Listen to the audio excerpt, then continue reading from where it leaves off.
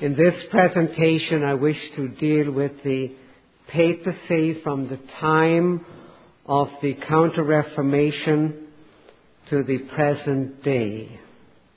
And explicitly, I wish to begin with the date 1798.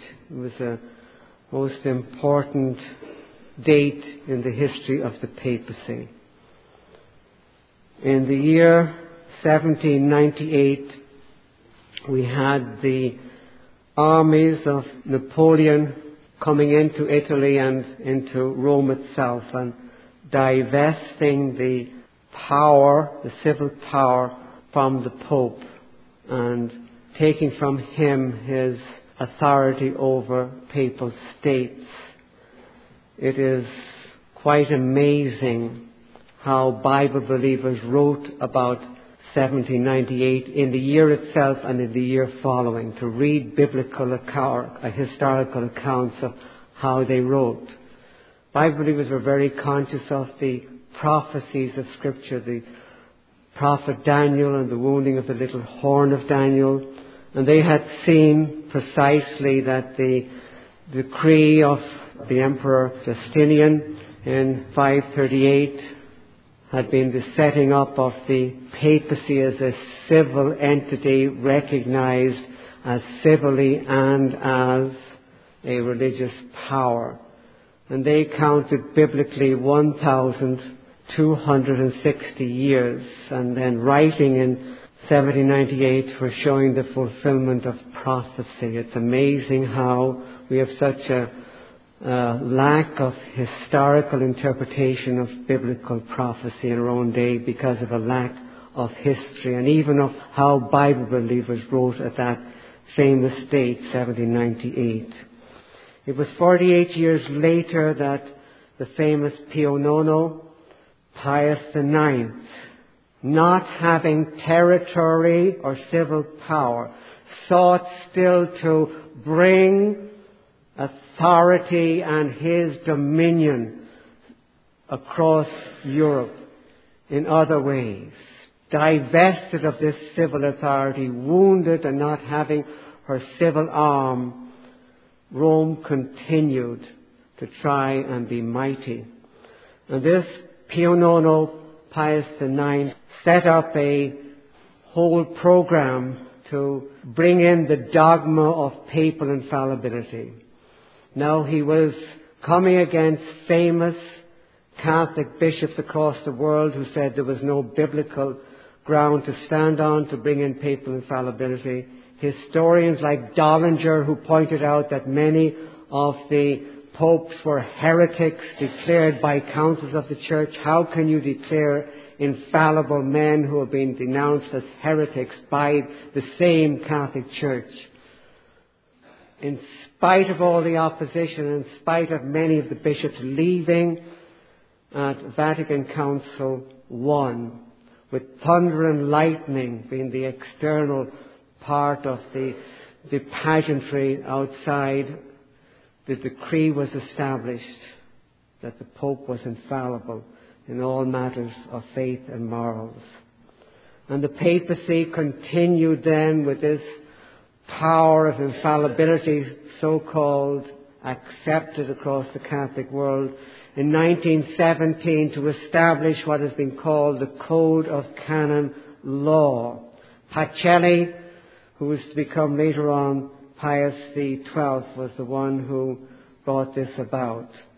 Reading from John Cornwall, a Catholic historian, as he writes, at the turn of the century, that's in 1900, Pacelli, later Pius XII, collaborated in redrafting the Church's law in a way to grant future popes unchallenged domination from the Roman center. It was in 1929 that, with the help and aid of Mussolini, that Pius XI officially made an agreement or concordat with the civil power by which the Vatican was recognized.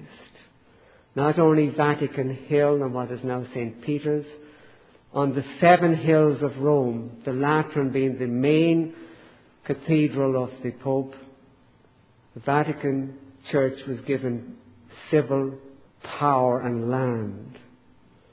And we have the Vatican State now as a civil entity. It is the smallest nation in the world, but has some of the greatest political power in the world. And that began in 1929 with Mussolini and the famous Lateran Treaty. And now across the world we have, from that time onward, legal agreements being made, concordats with different nations, and we have the instigation of civil power operating from a authority base in Rome, whereby they can reach out civilly and make agreements with nations and bring their authority to bear on famous dictators. And the devastation that Roman Catholic Church brought in the 20th century is basically forgotten. It was very much part of the lives of millions of people in the 20th century.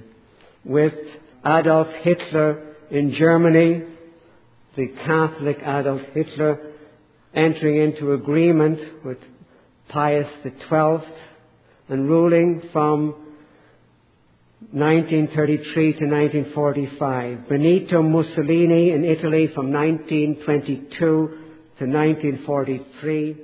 Francisco Franco, one of the most brutal regimes we've ever seen in Spain from 1936 to 1975. It is interesting, we see some even photographs of the horrors done by people who were working with the Catholic Church in those horrific years with Franco in Spain. Antonio Salazar, equally devastating in Portugal from 1932 to 1968. Juan Perón in Argentina from 1946 to 1955.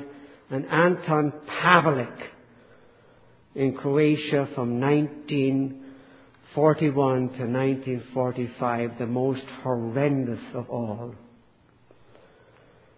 The fountainhead of the Nazi movement was Roman Catholicism. Not only was Hitler himself Catholic, but the Nazi Party grew and took power from Bavaria, the Catholic south of Germany. The Nazi Party was filled with Catholics, just like Hitler's army was mostly Catholic. At the height of his power, 1942, Hitler ruled the largest Roman Catholic population in the world. Catholics were accustomed to authoritarian dictatorship, and so they bowed the knee to the uttermost horrific regime of Hitler willingly. And then we have Pius XI recognizing Hitler as the head of state. At the time, Pacelli, who was later to become Pius XII, was also working because he was papal nuncio to Germany, fluent in German himself, and he was doing all the instigation from inside Germany itself. Later on, he was to become Pope Pius XII, and he had the famous Concordat worked out between himself and Hitler, whereby certain rights were given to the Church of Rome in marriages, in schools, and money donated from the treasury to the Vatican, and other things whereby the Catholic Church was recognized as an entity in civil law in Germany, and whereby the Pope kept silent of the atrocities and never denounced them, all during the whole course of the war. Pius XII is really one of the most infamous popes in history, and so few people know his history. I'd ask that you read John Cornwell's book on the life of Pius XII. He was the one who did the dealings with Hitler, and he was the one who was the one to continue working with other regimes. The most deadly of all was Croatia, with Anton Pavelic as head of the new state of Croatia carved out of Yugoslavia. Pavelic's 4-year reign, with the help of the Catholic prelate Archbishop Alois Stepinac, pursued a policy of convert or die, with 900,000 Serbs and Jews and others. Of these, we had a number converted, 200,000, and 700,000 chose to die, were tortured and burnt alive, some of them digging their own graves. You can see pictures of this if you make inquiries on the internet, some horrific pictures of what happened in Croatia under the Catholic working together with the civil regime. And it was the only time in papal history that, not using the civil power to do their dirty work like they did at the Inquisition, you find priests and monks leading some of the armies as they overrun the Serbs in the torture, in commanding people to dig their own graves, and in their deaths. It is priests who are involved with dagger and with hatchet. The Ustashi are famous or infamous, and many of the officers in the Ustashi army under Pavelic were Roman Catholic priests. The horrendous massacre that took place in Croatia is one of the more horrific events, and the West, for the most part, has chosen to ignore it, including the United States of America. The famous author, French author Edmond Paris, has written a full account of these horrific years in his book called Convert or Die. An attempt to set up the Roman Catholic state of Croatia had been successful, and the horrific torture and bloodshed of those years has left even some of the years of the Inquisition to look somewhat dwarfed in the extravagance of the torture and the pursuit of setting up Roman Catholicism in Croatia. It is really sad that the United States of America and most Western powers failed to recognize the history of Croatia in 1991, where we had again upheaval in that part of the former Yugoslavia. Most of the editorials of the papers here in the States and in England were voicing their support of the Croats, showing how history, even in ignorance of recent history, is devastating.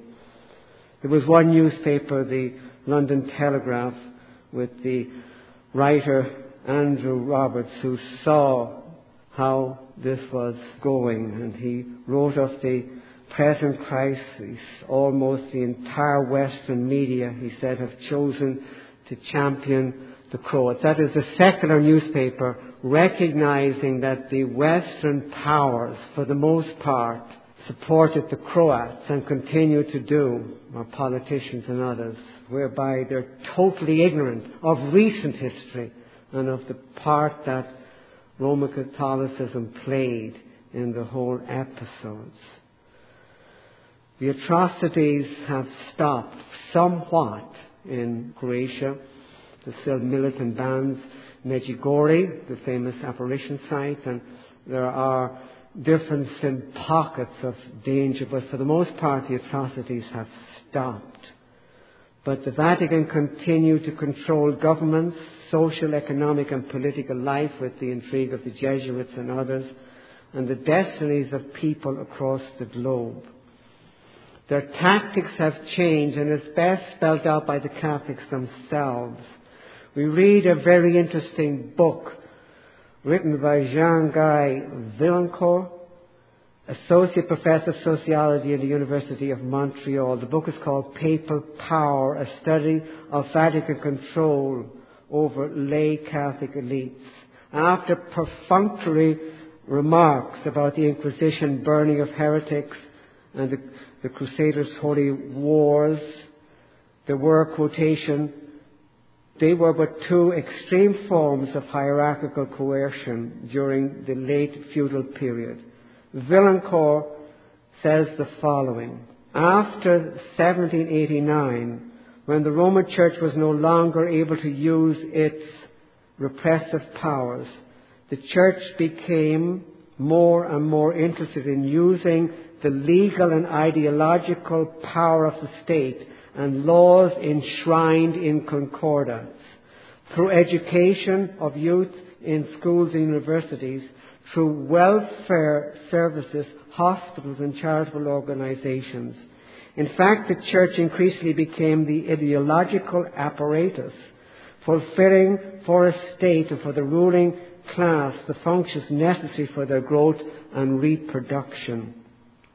Inside the Church, the bishops and priests became functionaries of the central organization. A weakened laity itself turned into a pawn in the papacy's fanatic efforts to retain its position of absolute power in Europe and especially Italy. End of quotation.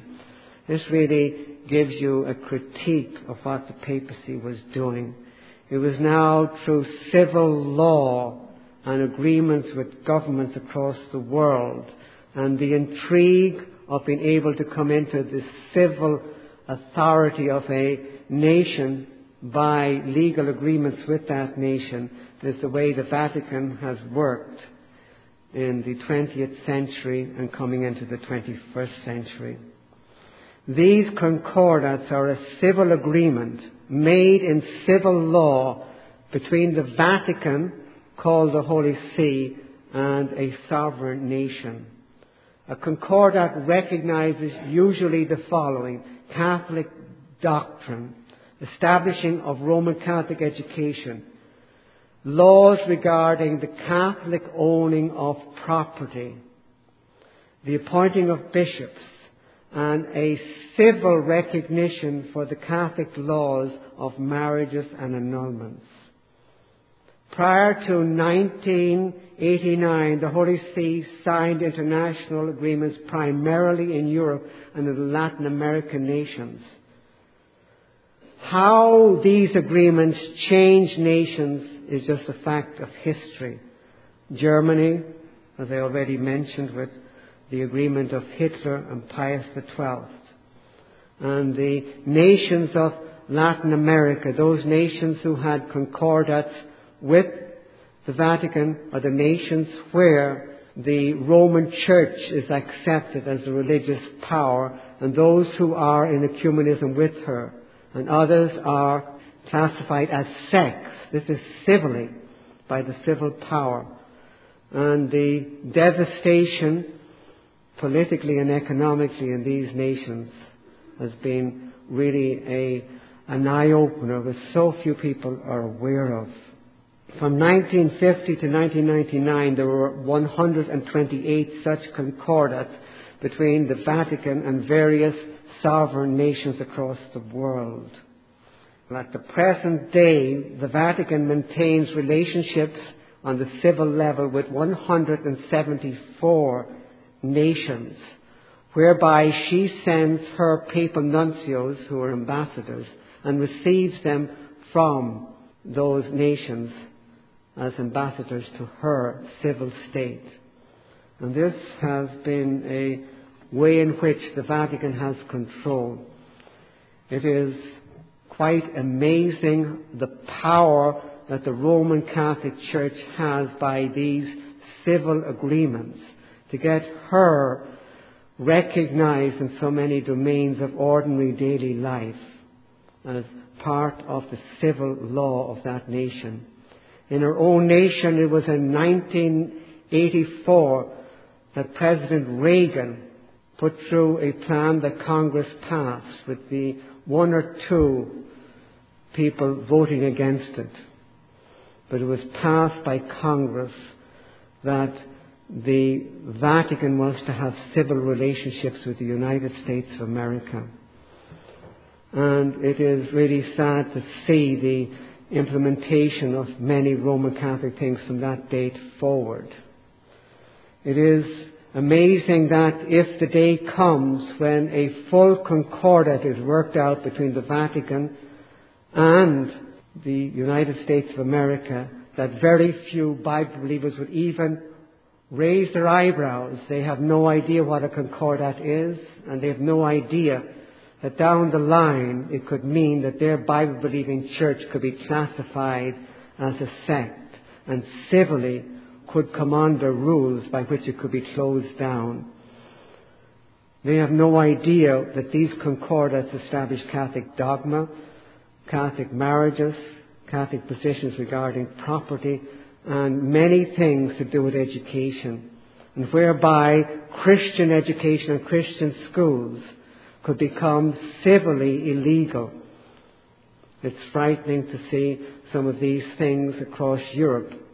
I talked to some believers in Slovakia when I was there in the year 2000, and they were frightened because the Vatican had just finished a concordat with Slovakia, and they knew the implications. They were aware of history and very well aware of what the word concordat means and what it can spell for Bible believers when the Vatican enters into a civil concordat with a sovereign nation.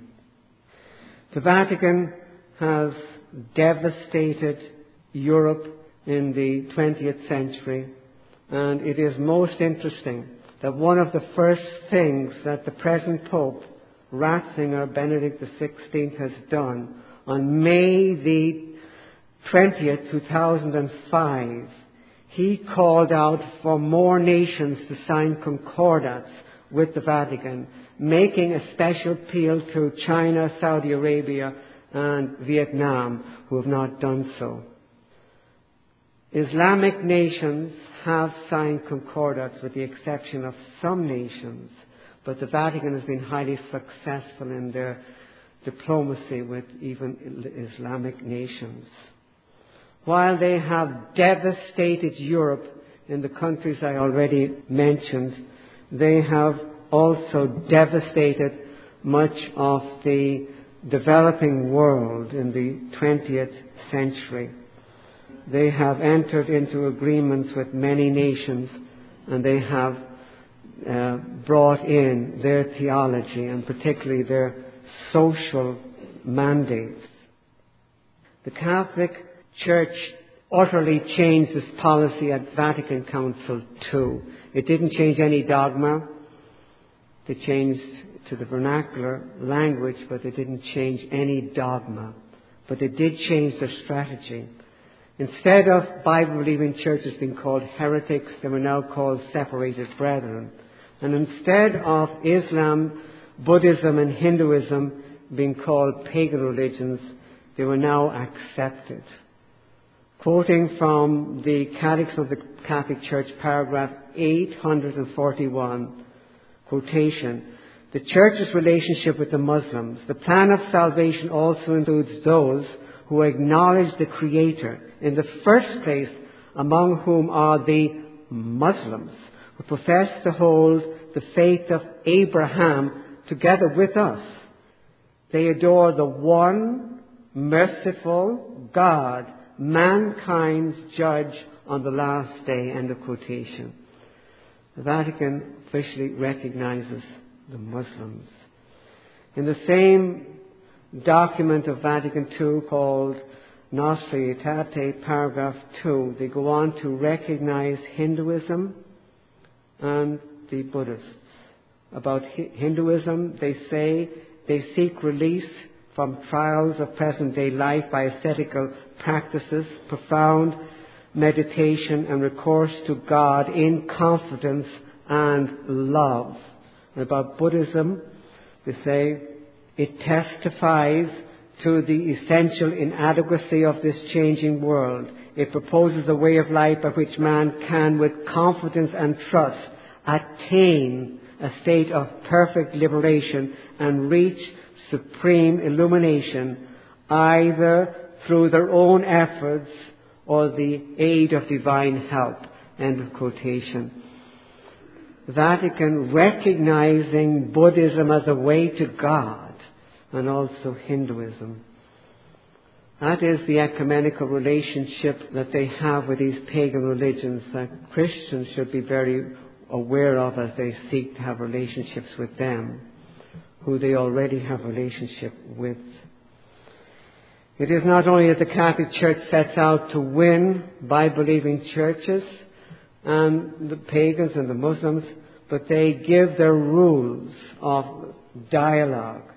From their council document number 42 on ecumenism, they say dialogue is not an end in itself, nor is it just an academic discussion.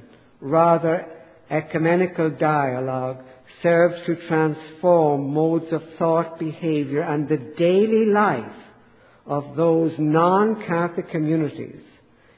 In this way, its aim at preparing a way for their unity of faith in the bosom of a church one and visible. They're to bring all churches into the one church, into the bosom of the one church that they are. All those Bible-believing churches should take aware of their strategy that they print. You can find it even on internet web pages.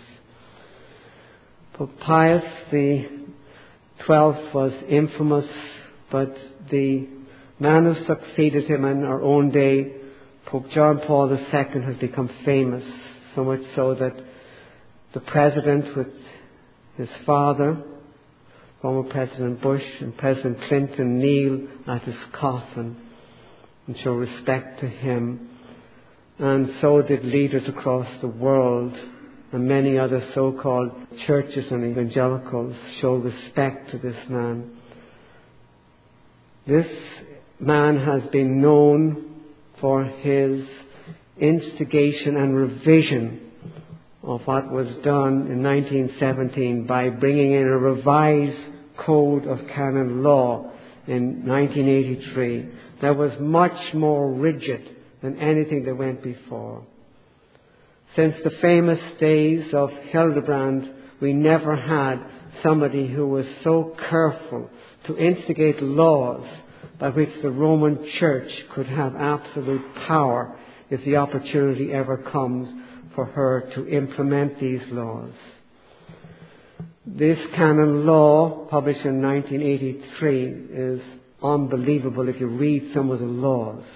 For example, 1311, quotation, "The Church has an innate and proper right to coerce offending members of the Christian faithful by means of papal sanctions." Canon law is very careful to differentiate between the faithful, which are the Catholics, and the Christian faithful, which are outside the Catholic Church. Their right to coerce offending members of the Christian faithful.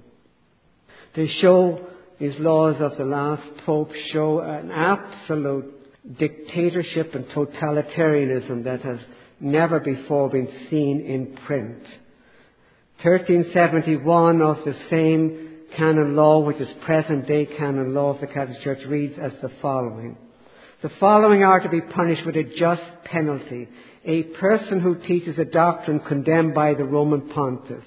Canon 1312 declares specific penalties that are to be carried out. Paragraph 2.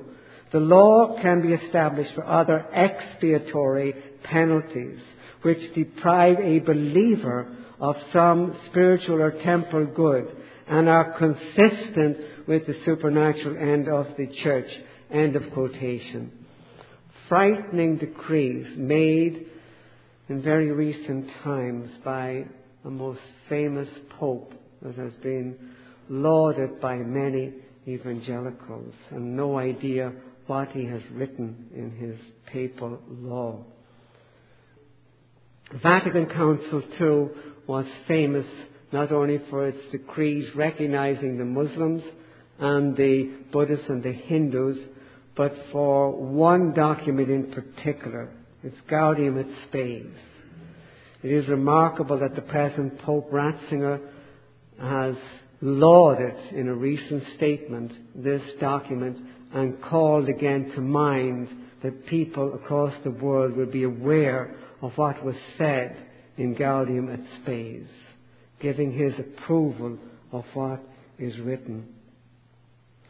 The Catholic Church in this document continues the teaching of a most famous Catholic theologian, Thomas Aquinas.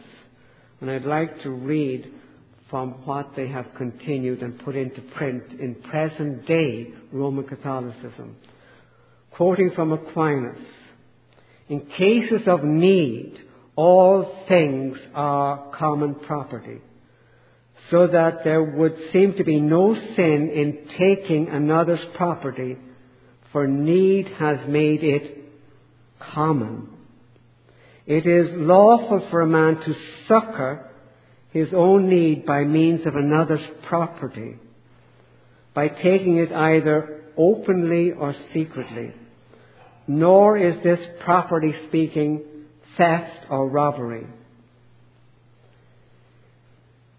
It is not theft to take secretly another's property in a case of extreme need, because that which he takes for the support of his life becomes his own property by reason of that need.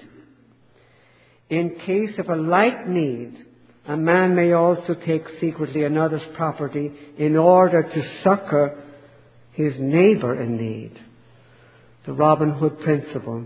You can also steal from the rich to give to the poor if there is extreme need." This is Thomas Aquinas in the official teaching of Aquinas in Summa Theologicae Secundis Secundae, article number 7. Now, if that was just in the past, but the Vatican II has taken his teaching, quoted from him, and give footnotes to him, as they say, similar words. In the 20th century, coming into the 21st century, I want you to listen to official Catholic teaching. Quotation: "Whatever forms of property may be, as adapted to the legitimate institutions of peoples, according to diverse and changeable circumstances, attention must always be paid to the universal destination of earthly goods.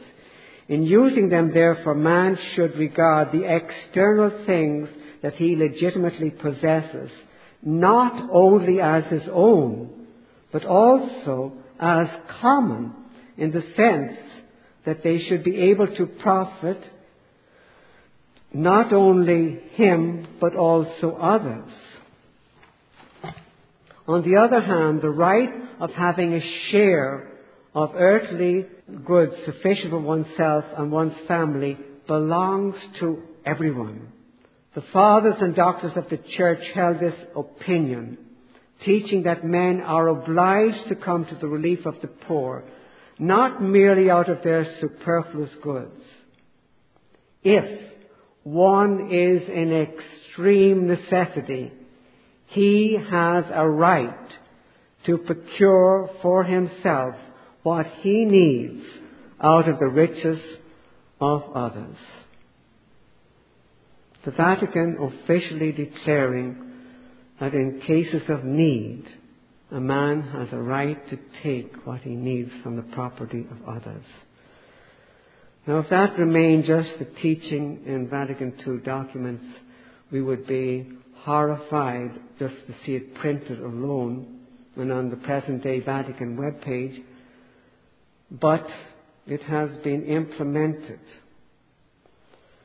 The Catholic Conference of Medellin in South America in 1968, announced that there was extreme inequality of social classes and unjust power and exploitation.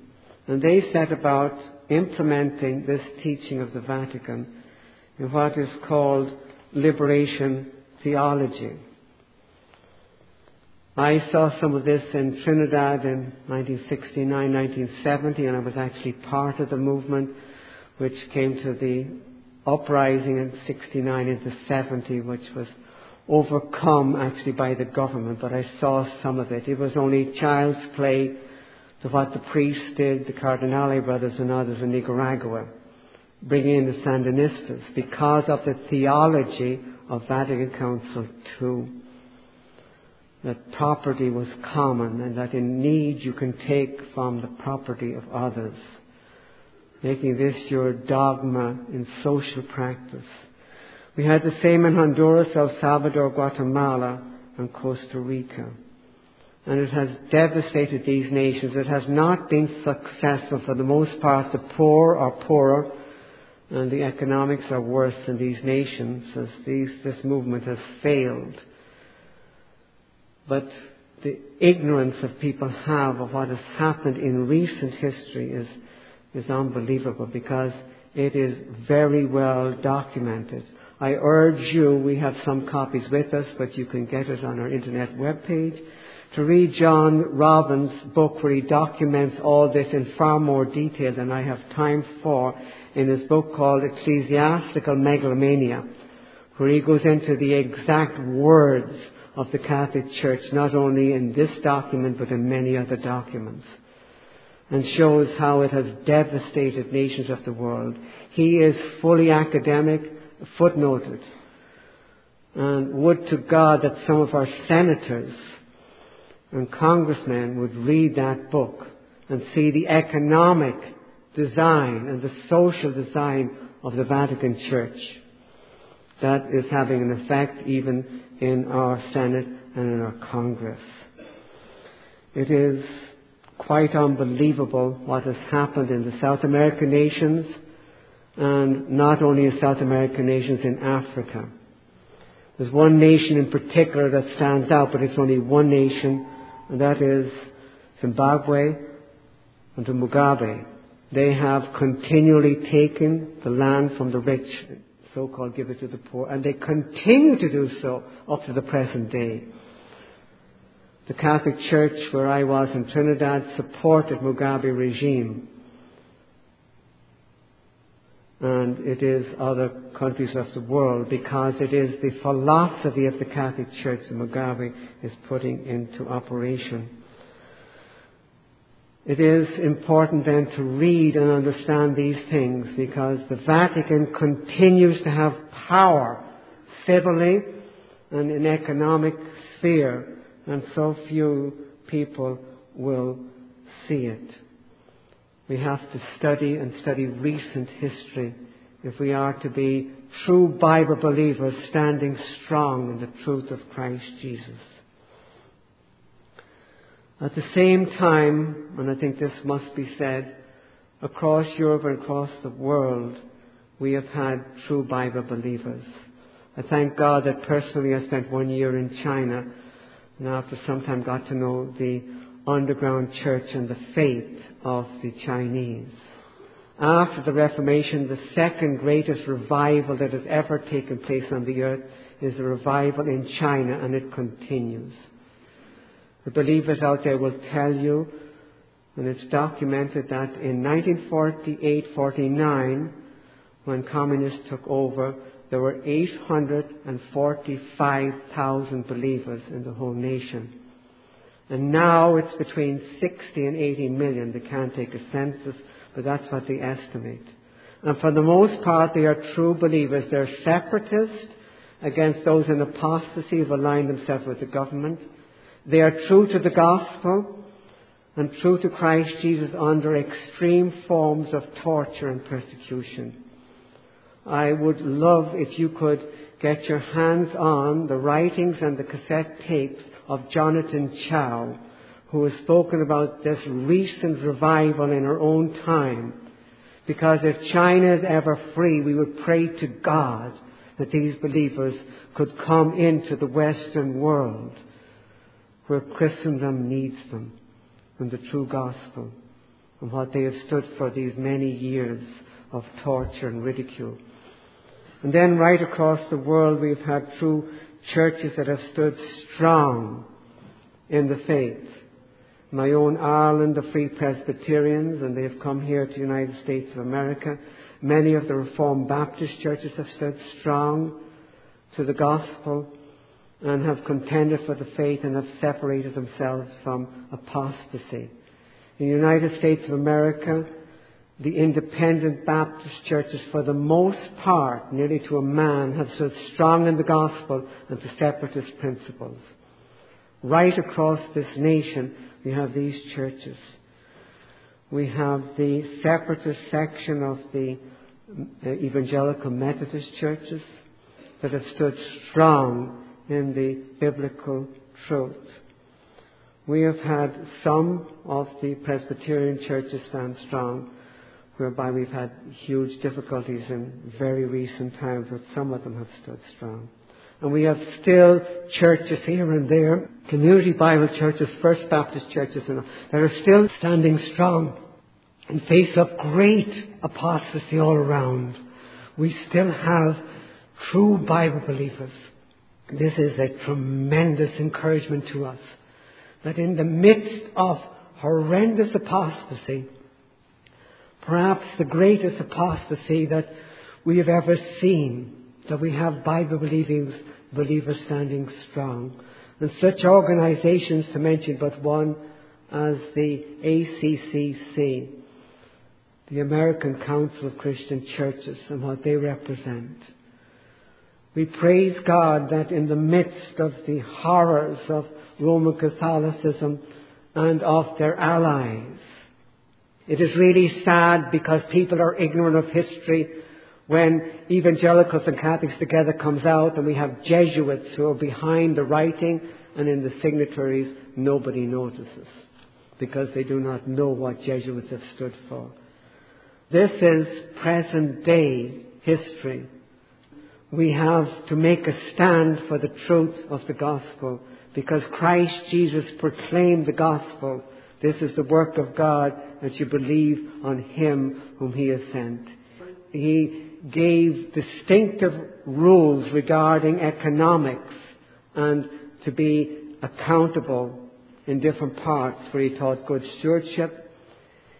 In the pages of the Scriptures that have come under His authority by the Holy Spirit, we have the differentiation of powers like we have in the United States Constitution. We have clearly in the Bible social conditions mentioned and economic conditions, which we must be aware of as Roman Catholicism comes in these very lines. I would recommend John Idmo's book on God and Government. No, that's Gary Lamar, who I'd equally recommend. Idmo's book on God and Caesar, I would recommend, because we need to be informed of what is biblically correct in social and economic terms if we are to stand and apply history.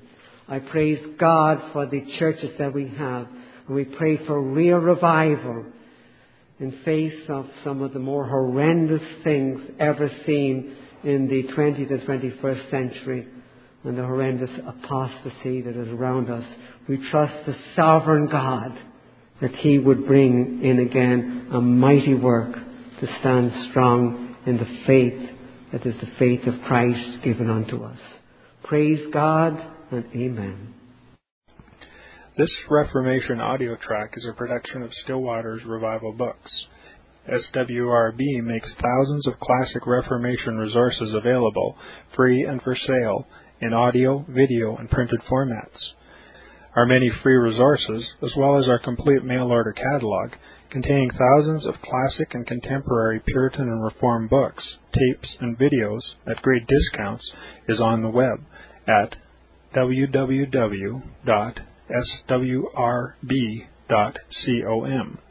We can also be reached by email at swrb@swrb.com.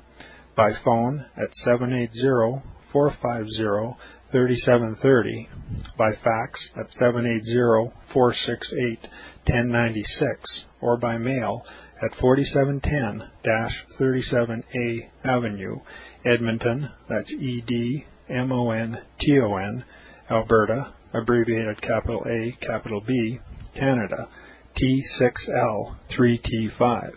You may also request a free printed catalog. And remember that John Calvin, in defending the Reformation's regulative principle of worship, or what is sometimes called the scriptural law of worship, commenting on the words of God, which I commanded them not, neither came into my heart, from his commentary on Jeremiah 7:31, writes, God here cuts off from men every occasion for making evasions, since he condemns by this one phrase, I have not commanded them, whatever the Jews devised. There is then no other argument needed to condemn superstitions than that they are not commanded by God. For when men allow themselves to worship God according to their own fancies, and attend not to his commands, they pervert true religion.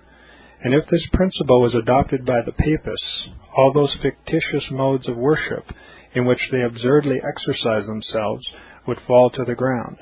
It is indeed a horrible thing for the Papists to seek to discharge their duties towards God by performing their own superstitions. There is an immense number of them, as it is well known, and as it manifestly appears. Were they to admit this principle, that we cannot rightly worship God except by obeying his word, they would be delivered from their deep abyss of error. The prophet's words, then, are very important, when he says that God had commanded no such thing, and that it never came to his mind, as though he had said that men assume too much wisdom when they devise what he never required, nay, what he never knew.